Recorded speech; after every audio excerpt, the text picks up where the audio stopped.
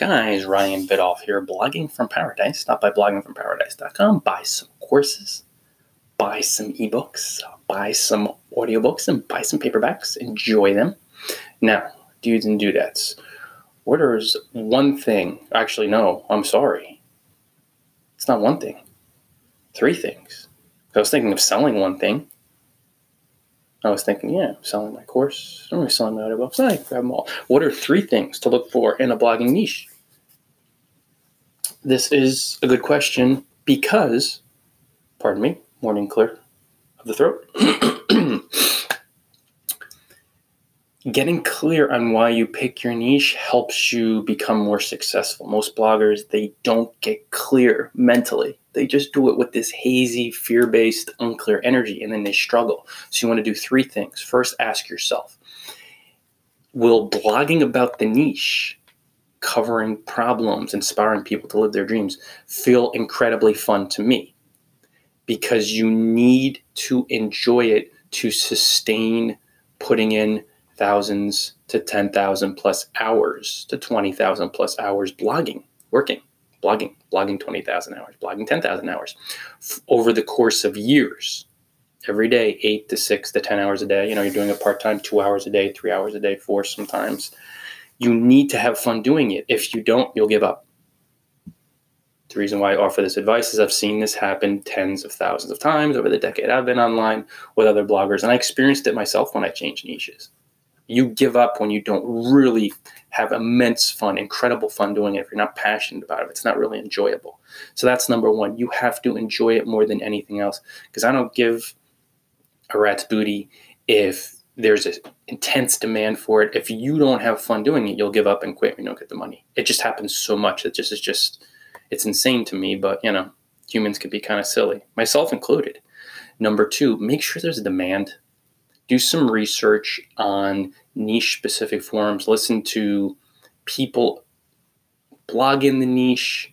Get a pulse on Amazon. At least some. It doesn't mean you have to jump into a quote-unquote hot niche. It just means that there's a prevalent demand of what people are looking for. So you blog about it, there's going to be that connection.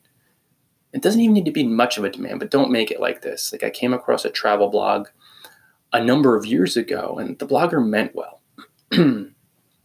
But the blogger sold an ebook. Now, this wasn't picking a niche, but this gives you an idea of what you would never want to niche down to. She sold an ebook about cycling through a specific tropical island. Even selling the ebook was such a stretch because there's so few people that would look for that ebook. Like, hey, I'm going here.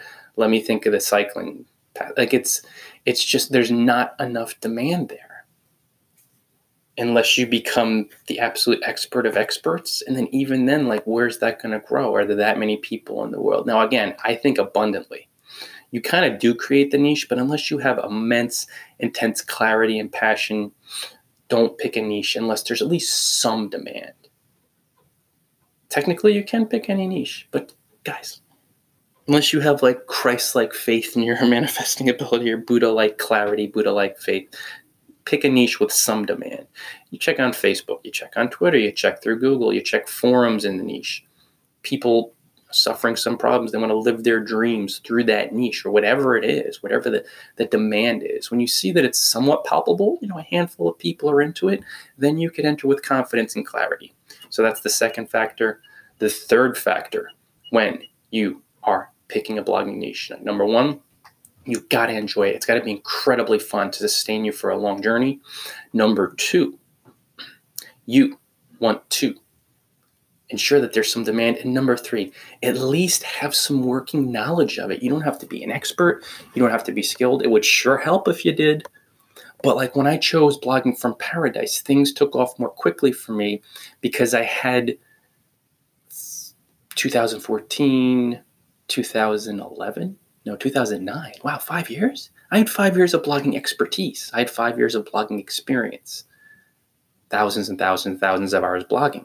So it became easier for me to hit the ground running. Now, if I picked a niche with 0 experience and I just tried to make money with it, it's going to take a while to develop the skills. And you could do that by any means. I'm not saying not to do it, but if you enjoy something and you have some experience or a ton of experience there, and there's probably a demand because you probably worked a job in the niche, or you've run a business before, or you just habitually you followed that niche for a while, it makes more sense to dive into it, guys, because you're armed with knowledge and experience that will help you hit the ground running so you could start writing blog posts today, versus having no knowledge of a niche, no expertise, and you have to start learning from the ground level. I just wouldn't do that. Why go upstream? Why go against resistance? Why say, hey, I'm just going to try to make money with this niche. There's a big demand. It seems pretty enjoyable, but then I have to start learning and researching. So you're going to be sitting there researching for days to get a blog post out, maybe weeks, and you're not going to have the confidence and clarity, and then you're going to see other bloggers hitting the ground running. So I suggest something that you have you have fun working it. There's a demand, but then you have some knowledge in the area. It just fits more like a glove, or some expertise. It doesn't even have to be a ton. But when you have that, it gives you the clarity to hit the ground running. Then you see these other bloggers that pick a niche when they have no experience, and they're wondering, deep down subconsciously, they have such a fear and a lack of clarity, and they feel like a fraud that they stay on the sidelines. It doesn't make any sense. Those are the 3 factors, guys, in picking a blogging niche. Stop by bloggingparadise.com.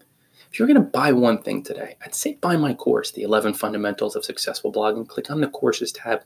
It's fun, it's entertaining, it's enlightening, it's valuable, helpful. It makes learning blogging fun so you could live your wildest dreams, knife through your obstacles. If you like my podcast, guys, it's 6 hours, 3 of the 11 Fundamentals of Successful Blogging, and 3 hours of 10 common questions answered by an island-hopping pro blogger and common blogging questions of passive recorded coaching.